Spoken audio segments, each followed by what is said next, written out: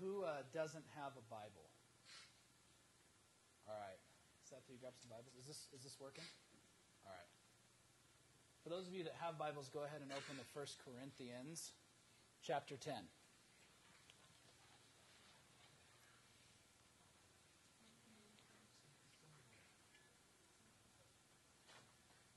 All right, for those of you guys that don't know what community is, first off, welcome. What Community Elko is just a place where Christians from all over the town and non-Christians too, hopefully, come here, worship Jesus, hang out together.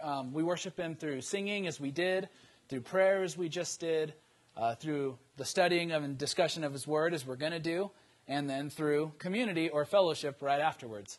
So that's what we're going to do. We're glad you came.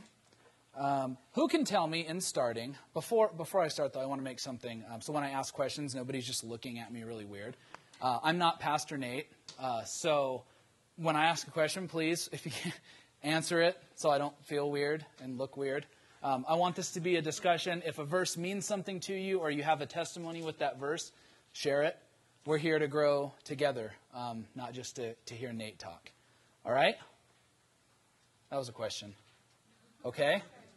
All right, there we go. All right, who can tell me what the book of 1 Corinthians is about? A letter that Paul wrote to who?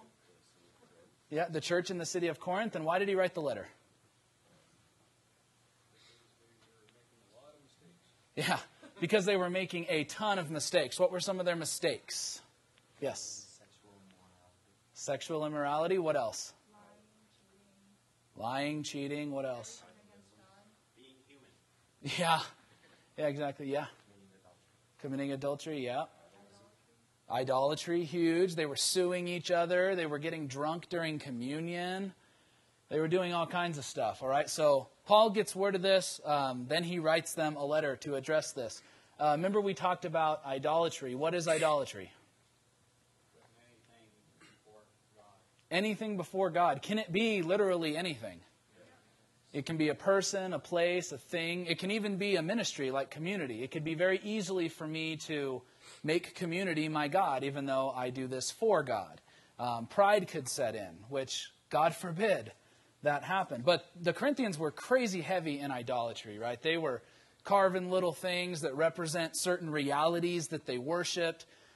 Even back all the way in Egypt in Moses' time, you guys remember they had idols made out of gold and wood and everything that represent like the sun or famine or harvest or whatever. So Paul tells them over and over and over again, run from idols. Okay, that's where we ended. Then we started kind of a new section in 1 Corinthians called Gospel Mission, and it's basically how to live the gospel in a culture, in a city that doesn't believe it, that doesn't care, that thinks we're crazy religious wackos, right? That's what we're talking about now, how to live that. Who remembers what Seth talked about last week? Communion. What's communion?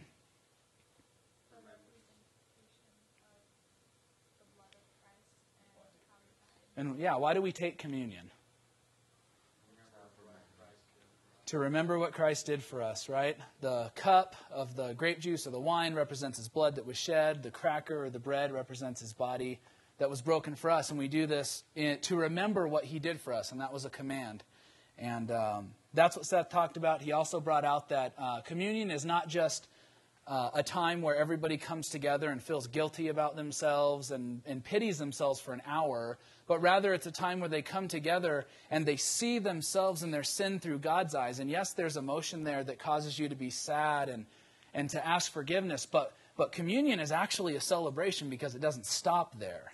That because Jesus died on the cross for you, you're not that person that you were. And that's why Jesus said to do it, because it helps us remember. Because we get so busy, and I mean, look at our world with energy drinks and bigger size coffees. We're always go, go, go, go, go, go, go.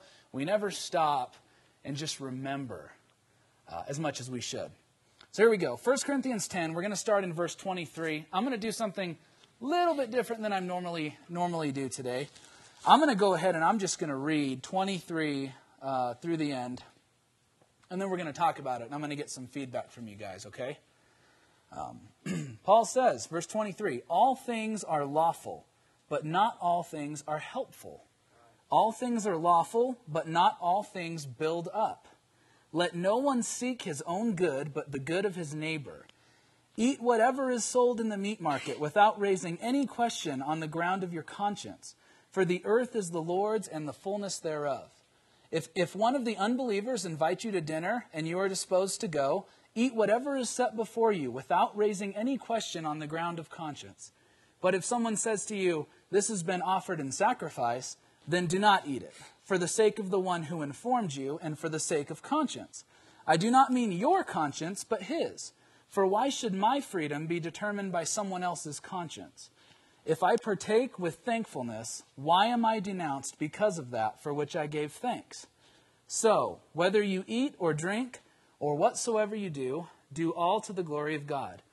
Give no offense to Jews or to Greeks or to the church of God, just as I try to please everyone in everything I do, not seeking my own advantage, but that of many, that they may be saved.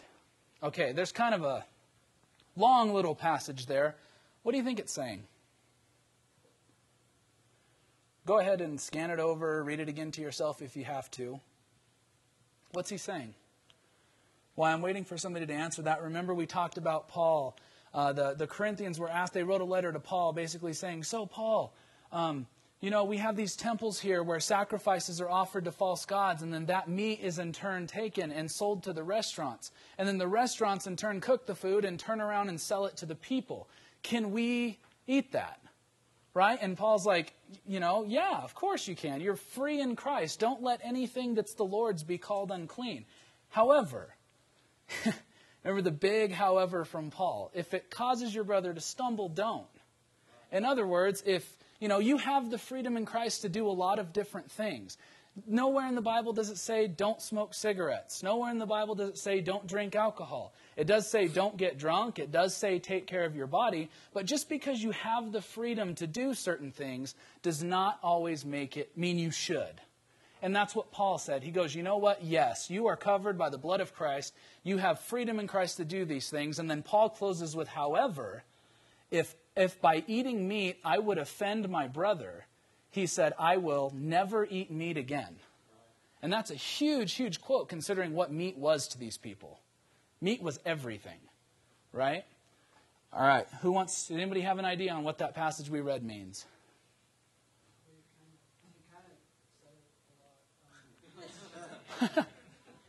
Not just the first verse, but the whole thing.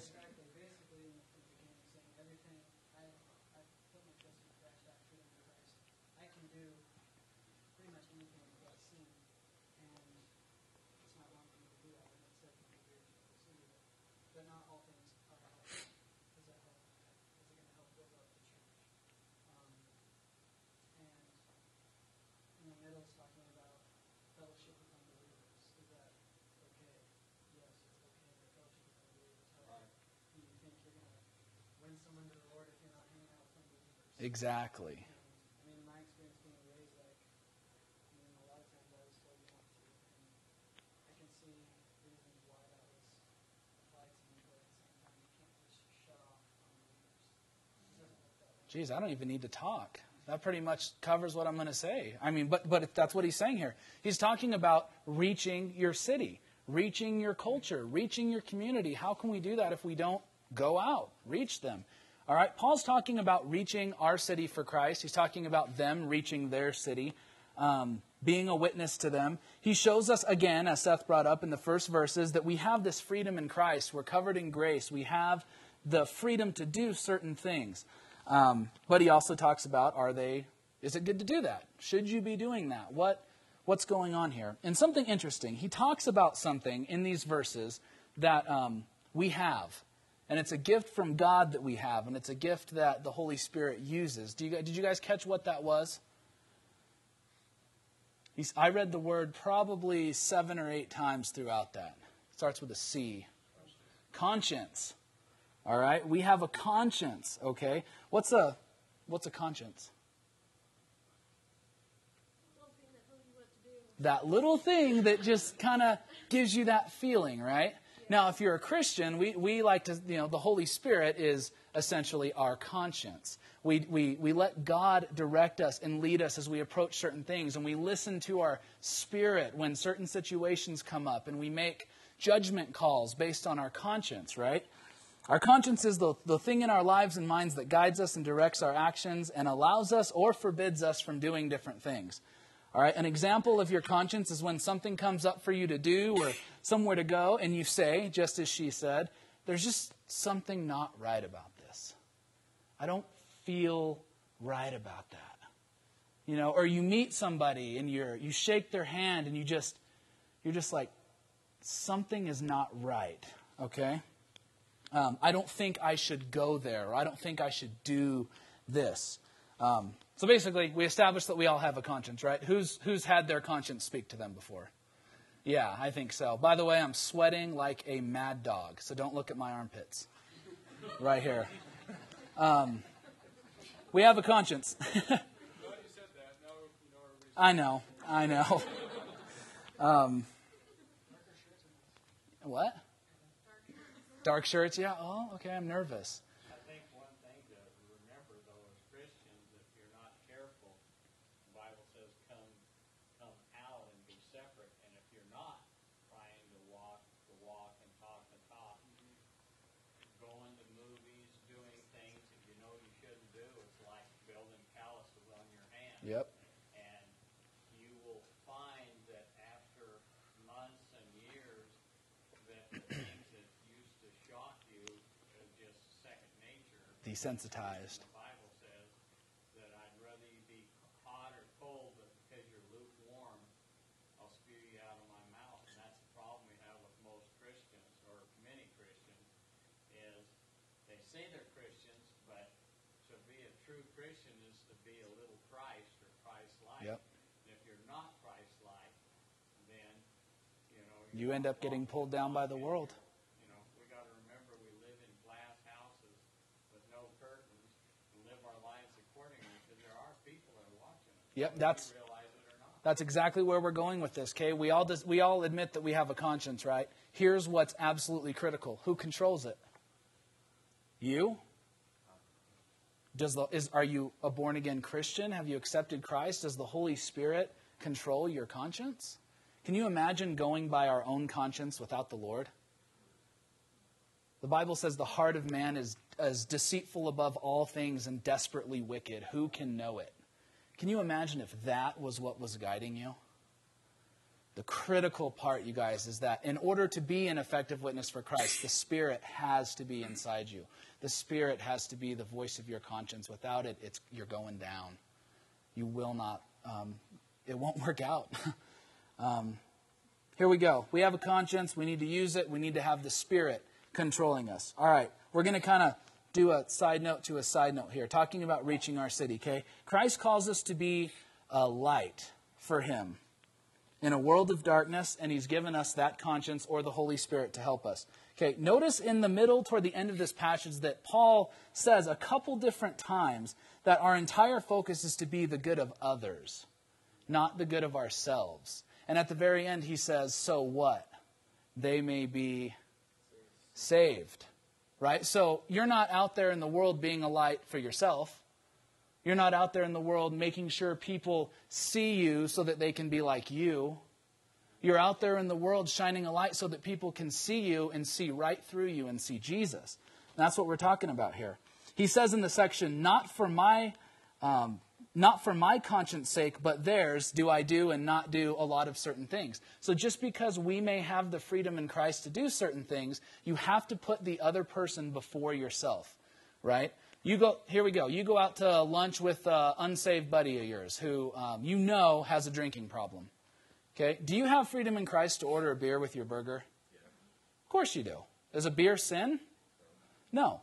But suddenly you step back and you say, wait a second. All things are lawful. I have the freedom to. But is it helpful? Is it loving? Does it help them? Yeah. Is it going to build them up? Is it going to show them that you love them? Right? Especially if he has a problem with it. Like, say, a problem with alcoholism. Would you just crack a beer and, freedom in Christ? Whoosh. I highly doubt it. Okay, because all things are lawful, but not all things are helpful, and not all things build up. Okay, we're called to be a light for Jesus. And let's see here. I'm going back to my notes. Our goal is to be an example to others. We are not created, and I thought this was kind of cool as I was studying for this. We're not created to hog the gospel. You ever thought about that? Like how often that really happens, especially in our own lives? You're not created to hog the gospel. Okay, you're not supposed to go to church, get inspired, go home, sit, be pretty much essentially worthless, just praying for the rapture to happen because you're so stinking bored. Like the Dead Sea. The Dead Sea takes in, but doesn't let out any water. Yeah. And that's the reason it's a Dead Sea. There's nothing lives in it. And as Christians, the fields are ripe on their harvest, and it's up to us. Right? Now, what is essential, if Jesus calls us the light of the world, what's essential for us to function as the light? What does light do? Yeah, it's to be seen. Right? It shines out. It gives people sight. It gives people guidance. Right? So what good does it do if we're the light and we go sit in our house?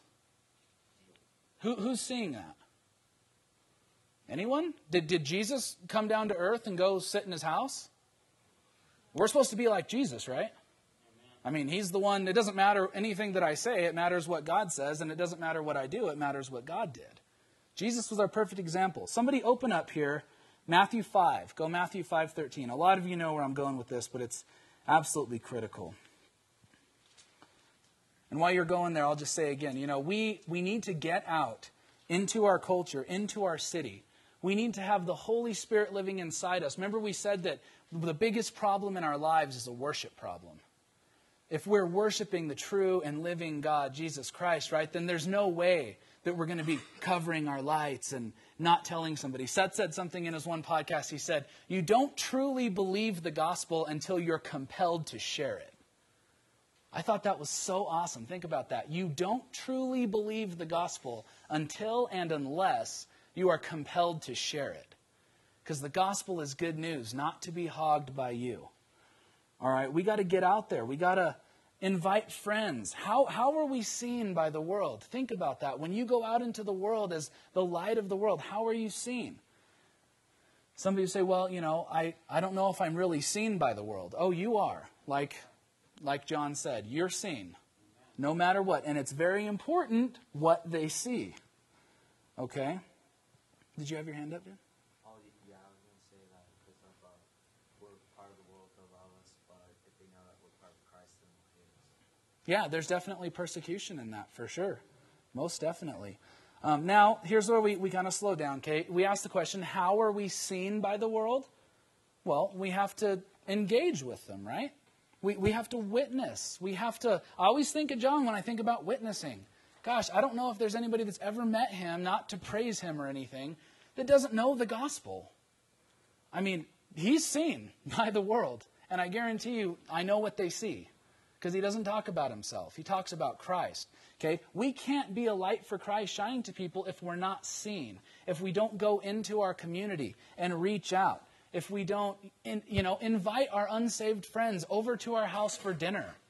Be hospitable. Jesus ate countless meals with sinners. Right? Here's where we have to be careful. We do invite them over, but we have to be so careful that we're living for God in such a way that we're not going to fall into sin with them. It's hugely, hugely important, you guys. That's where your conscience comes into it. And if the Holy Spirit is guiding it, your buddy says, hey man, you're unsaved buddy. Hey, we're going to go down to Maddie's, shoot some pool, hang out, get some wings. This is where you say, okay, do I have freedom in Christ to do that? Yeah, I do. Do I know myself enough where I'm pretty comfortable I can go shoot pool with them at Maddie's and not get totally plastered and then end up down like 4th Street somewhere? I mean, you literally have to go through these things. Where are you at with Christ? And go out accordingly to that. If you used to be a drunk or you used to struggle with alcoholism, you probably won't go chill in the bar with them. Because you're like, you know what? I found Jesus. I was delivered from that. Yes, I want to be a witness to my friends, but I just don't know if I'll be able to resist and not sin as I do this. Do you guys see what I'm saying? then you don't go. You say, you know, guys, thanks, but I'll hang out with you on the next one. There's a lot of people in here that could say, yeah, I don't have a problem with alcohol at all. I could definitely go to Maddie's, hang out with them, and I'm very confident in Christ that I'm not going to sin, that I can be a witness to them, that I can stand up for what's right, that I know what lines not to cross as I'm reaching out and showing them that something is different about me, right? All right, who wants to read Matthew 5:13? Go for it, dude. You are the salt of the earth, but if the salt loses its flavor, how shall it season? It is the good for nothing, but to be thrown out and trampled underfoot. You are the salt of the earth. Well, basically it says, what good is salt if it loses its flavor? It's good for nothing but to be thrown out and trampled under the feet of men. I think that's really intense, if you think about it. Like, we are the salt of the earth, he said, and if we lose our flavor, we're good for nothing. Nothing. Who wants to be good for nothing? Now, I'm going to throw out something that I kind of thought of, okay? How in the world does salt lose its flavor? Do you guys have any idea? I started thinking about that. I'm like, salt is salty. Like, if I dump salt on... No, I'm serious. This is my thought process. I'm being real with you. Salt is salty. If I dump a lot of salt on my food, it's going to be salty. How do I make salt not salty? How do I make it lose its flavor? I can't dissolve it in water, because then I have salt water that tastes like salt. Do you guys know what causes salt to lose its flavor? No, well, it has to do with the elements. Impurities cause the salt to lose its flavor. Now, this is crazy to me. I see where Jesus is going. Okay, you guys know what salt was used for back then? Everything. Right? They don't have refrigerators, right? They pack meat and salt to, Jason said, preserve it. Right? Salt is essential for so many things. It preserves things. It's essential in our bodies. Our bodies need salt for a lot of different things. It contains minerals that our bodies need. Salt is good for healing, right? I remember, I don't even know who it was, but for some reason when I was thinking about this, I remembered somebody had like a toe injury, and they were told, go soak their foot in salt.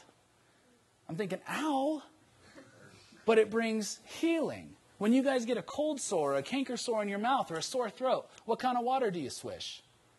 Salt water. Okay, I start coming into this and realize Jesus says we're the salt of the earth. Okay, but what would cause us to lose our flavor? Impurities. Do we have impurities? I mean, think about that. It just totally threw me for a loop when I'm thinking about this. Gosh. Simple impurities. In our lives, it could be sin. It is sin. Things we struggle with. We're not pure for Christ. What good are we if we don't confess our impurities and ask God to forgive us of our impurities? What good are we? Nothing. Right? I couldn't get over the fact that salt was so useful, and Jesus was talking to them. This is the Sermon on the Mount, Matthew 5 through I think 17 or something like that. Don't quote me. But he uses something that they know all too well. You guys are the salt of the earth. You guys are. I am. We have to get the impurities out of our lives. Otherwise, we're good for nothing. Okay? I just wrote a thought down here. We live in a sick, evil world full of filth and darkness. Think about it. Have you ever stopped to wonder if maybe we have something to do with that? We're the salt of the earth. Why? The world's so evil and dark and bad. Whose job is it to do something? Ours. Right?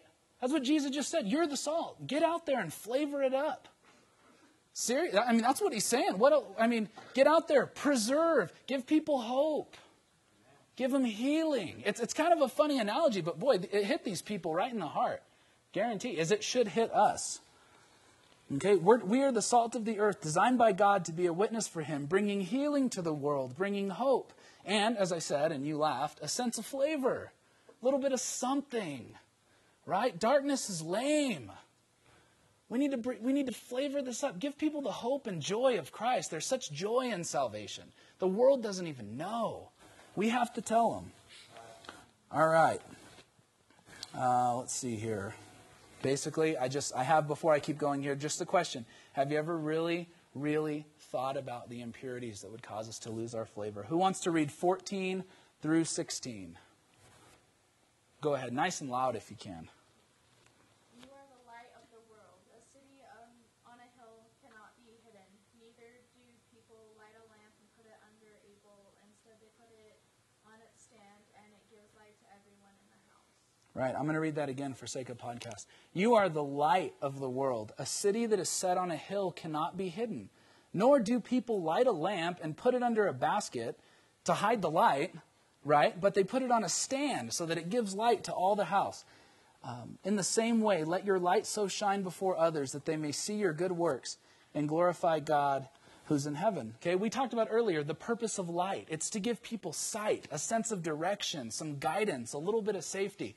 Countless times have I got up in the middle of the night and jacked my pinky toe on the side of the bed for one reason: no light. It's always the pinky toe, by the way. Have you noticed that? I think my big toe could take it, but not the pinky. It's devastating. A guy of my caliber goes down pretty hard, I'm not going to lie. Okay, but if I had light, could I just move my foot that 5 millimeters to the left that saves me 2 hours of pain? Yeah. Okay, do you guys think there's people going through the world that if they had just a tiny little bit of light, that their entire lives could be different? Who's the light? Where are you? Where are we? Why aren't we out there shining for them? We go home. A lot of times it's to our houses or even to our churches that we go to, and that's our basket that covers our light. And then we open up the church door, freak out, sprinter run to our car. That's our next basket. Then, we don't go out to eat with the church. Oh, no, we jet home to our house, which is our big safe basket. Right? You guys see what I'm saying here? What good is light if it's not shining? He just told them. People don't light lights and cover them up. They put them on stands up high so that people can see them. That's us. We're the light of the world, okay? Let's see here. I just put a little note here that was convicting to me. It says, I was kind of talking to myself, shining your light at church isn't enough. I think it's easy for us to do that. We go to church, we get in our little comfort zones, right? And we're all like, oh yeah, I can totally talk about God here because I'm good. But as soon as it comes down to it, we're completely ashamed. Completely ashamed of God in front of the people that need to see it the most. Right? That was so convicting to me. It's like, man, yeah, I can stand up here and talk about Jesus all day long at community, but what about the guy at Walmart when I leave here and I go shopping? What about then? Am I just done talking about Jesus because community's over? Are we? There's people out there lost, guys, about to trash their toe. And when these people trash their toe, it doesn't heal like ours. It scars them for life. And I use stub your toe analogy because it's simple and easy, but I'm talking tragedies in life, you guys. Things that happen, unsaved people, they lose somebody, right? One of their family members dies. Okay, they need some guidance. They need some hope. They need some healing. Where are we? Jesus said it's us. Believe me, if he was down here on earth, he would be there. He's up there getting ready to come back, and he says, until I get back, it's you. You guys got to go. All right? Let's see here. Basically, it sums it all up in this. Live for Jesus. Get your light bright. Jesus is the light, you guys, not yourself. Okay, live for Jesus. Get out into culture, into the world, and be different. When you walk into Maddie's to shoot pool with your buddy and his unsaved friends, there's something different about you. You're not swearing. You're not getting trashed. You're not telling the sexual, disgusting jokes that everybody else is. You're not partaking of that. You're there. You're being in the world. You're being a light. They notice something. And have you ever noticed as soon as people notice there's something different about you, the first thing they do is put you down for it? Even your friends, quote unquote. Oh, I thought you were cool with us, man. Just have one beer. I thought you were awesome. It's like, no, man, I am. I love you. I am cool with you. I want to hang out with you. I want to be here with you. But I just, I don't do that. It's, I'm not judging you. I'm not hating you. I'm here because I love you, man. That's being a light for Christ. Okay? here's where I kind of tie this into community. We're getting close to the end here. I know some of you guys are like, are you kidding me? Normally you're like 3 hours. No, we're gonna close it up here. What's brighter, a 1 candle power light or a 20 1 candle power lights in a group, all shining the same direction? What's brighter? The 20, right? Okay. This group, you guys, is a whole lot of lights. If we don't live for ourselves, if we can get together, if we can all bring our light and lift it up high, he just said a city that is set on a hill can't be hidden. If we're not covering up our light, you guys, and we all come together, you actually think there won't be change in this town? There's not a whole lot of lights up on hills in Elko, guys. There's not. We're supposed to do it. And it's not about your one light. It's about coming together as community. The entire book of Acts talks about community and fellowship and not forsaking the gathering of yourselves together. We have to shine this light to people, you guys, so that people can see the hope. Somebody read verse 16 for me. This goes right along with this. Nice and loud if you can. Somebody who hasn't read. Still in Matthew 5. This answers the question, why? Why? Why do I have to go out? Why can't I just go to church and go home and be saved and wait for God? Why are you telling me I have to reach my community? Why? Somebody read verse 16, nice and loud. In the same way, let your light shine before men, that they may see your good deeds and praise your Father in heaven. Okay, here we go. There was a command, right? Let your light shine before who? Men. Not just men and women and everybody, but it's plural here. Be seen. Don't hog the gospel. Go into your community and be seen. Let people see a difference, right? Because there's not a whole lot of light. And if they see just a little bit, and that light is you and me, if they see that, they're going to run toward it more than half the time. You don't even have to do the work. I can just think of people when you go out and there's like, man, I'm just torn down. There's something different about you. Before you know it, you're praying with them. I mean, John can tell you all about that. He shot somebody running up by Walmart, ends up praying with them like, I mean, who does that? You know, you're a thief, stop, I shoot you. Before you know it, I'm praying with you at the hospital. Are you kidding me? That's light. Yeah, he hurt him first. I'm not saying go shoot people and then be like, now I'll pray for healing. You're going to need God on this one because I'm a good shot. No.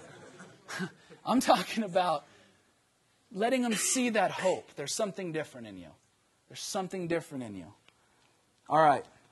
Why be involved? Because we have to. Sometimes we have a lot of churches here in Elko. Sometimes we wonder, how in the world are people not getting saved? Why aren't they being saved? Well, it's hard to save people when all the Christians go to church and go home. Right? I mean, we have to get out there. We have to do something. I'm going to talk about something that I would like us to do as a group as soon as I'm done that's going to be putting this into practice. We wonder why people aren't getting saved. It's because we're not out there shining our light. They have to have something to see. Jesus said, we're it. All right? All right, here we go. We're going to close it up. Shine your light, so what? They can see your works, the things you do, how you handle yourself, the things you say, how you react to things when they come up to you and they flip their cell phone around and there's that porno picture that everybody's been looking at. What do? Oh, dude, beam that to me. Use your Bluetooth so I can share it with everybody else. Is that what we do? We say no, but when no one's looking. When you're on the bus, I remember working at Barrick. Josh can testify to this. Buses are crazy. Things go down on buses. I'm not going to lie, the garbage that I saw on the bus on the way out to the mines. What do? Dude, no, man. You know that's not what I do. First thing I always told them, man, I'm a Christian. I love Jesus. They're astounded. I remember, I'm just going to tell you guys a story, and please, I'm not puffing myself up by this. I praise God for this, that this happened. I was out at Barrick working with a bunch of guys in the lab out there, right? And they all started getting together and talking about how many girls they slept with. This was a topic of pride. They're like, oh man, one of the guys was like, oh, I'm going to need both my hands, both my feet, all your feet. Man, because that's how I roll. I'm amazing. And sure enough, here it comes, Nate's turn. Right? They're like, so man, how many of you bagged? And they're all just degrading women. How many of you bagged? How many notches do you have on your belt? I was like, oh man, I'm going to need like 4 fingers less on this hand. And they were just looking at me. And I was like, yeah, that's about it, just one. And they were like, yeah, right, that doesn't happen. I'm like, no. I've been married one time to one girl. I've had sex with just her. It's been 5 years, and I still love her. And they're just like, yeah, right, oh, whatever, that's not true. Sure enough, okay, yeah, I was a little bit set back, but I don't really care about that because I'm proud. I am. I can say, one girl for life, that's it. Sure enough, here I go, walking back to my thing. One of the guys comes up, grabs me, he's like, dude, I wish I could say that. Whoa. I just wanted to cry. Like, I really did. He was the one who was talking about how many hands and feet he needs. He comes up and he goes, I really wish I could say that, and I want to tell you I respect that. Is that not light? Okay? I mean, and again, I'm not puffing myself up, you guys. That's just a small example of how Jesus could get a tiny portion. Just a little bit. He'll never forget it. I see him all the time in Walmart now, and I always tell him, I'm praying for you. He knows it. Okay, that's what we're supposed to do. How are we supposed to do that if we're not out there with these people? Fire away. It was crazy. We were on our way to Salt Lake the other day and we listened to this podcast and talking about being a light to the world. For me, it's real easy to witness a lot of times because in the Northeast community, I play the music and the Christian genre, it's hard, it's amazing. It's easy to witness that way, and it doesn't really affect me. It doesn't make me nervous. But where it gets me a lot of times is at work, and I really fat, and in an instant become a chicken. And that's where God really hammers me. And I was telling Nate and Audrey, and I said, it's not that I'm scared to tell her. Because I normally work alone, I have a new job, and at some points in the day, I have great people that come by. I just don't tell them. And it's on the tip of my tongue, but I don't do it. I told them, I'm not scared. I just don't know what it is. They're like, no, you're scared. You're a chicken. You need to tell them. I'm like, no, I'm not a chicken. They're like, no, you're a chicken. You need to tell them. No, don't be ashamed of Jesus. And if I started thinking about it, I'm like, oh, I am scared. Because I started thinking about all these different ministries where it's easy to do it. And at work, it's hard. Like, it's not easy. Like, it really is a challenge.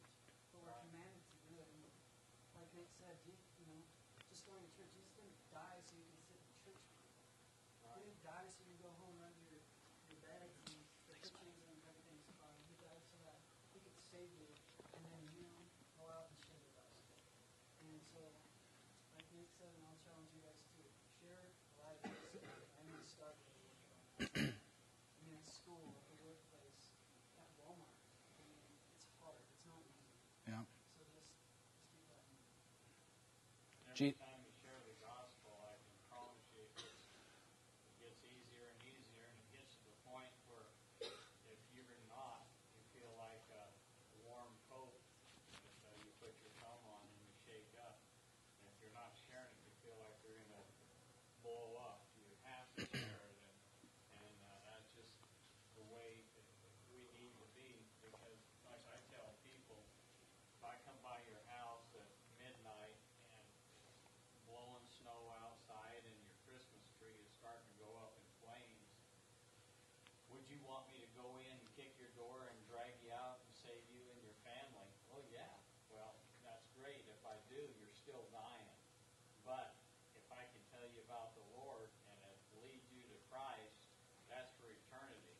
And I don't want you to stand, and I tell people at my work, I don't want you to stand in front of Christ someday and turn to me and say, hey, Boz, I knew you for years and years, and you never talked about the Lord, you never shared with me, now I'm going to hell.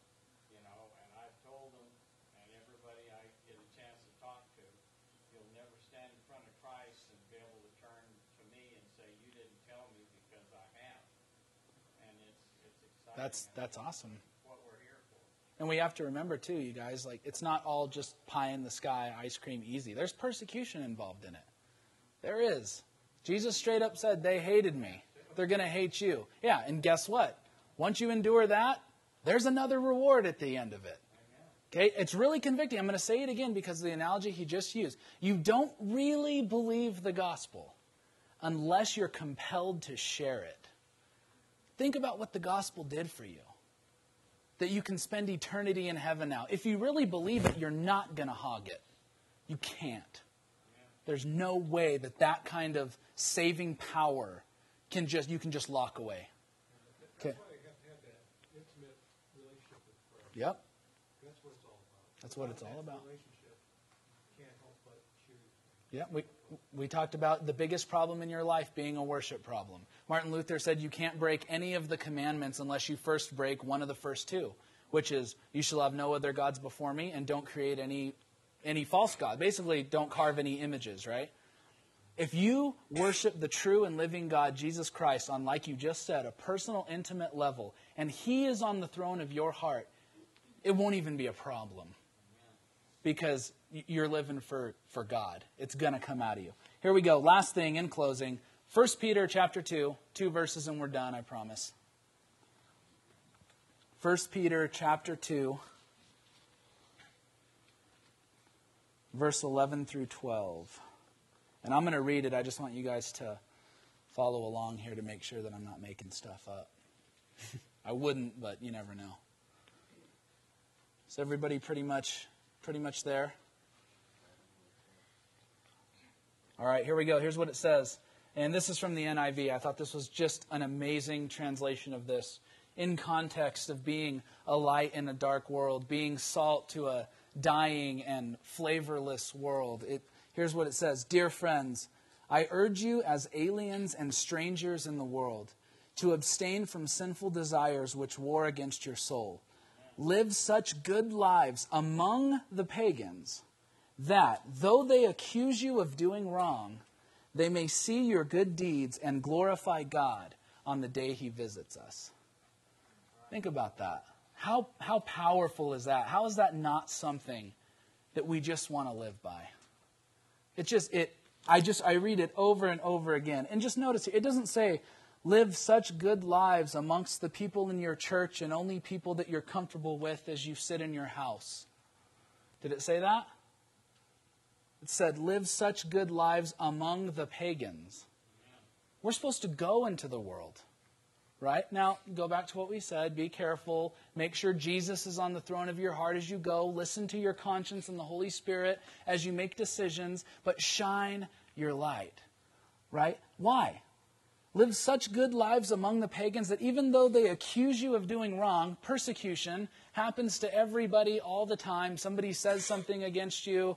Even though they do that, they can see your good deeds or what you do, how you respond, how you react, and do what?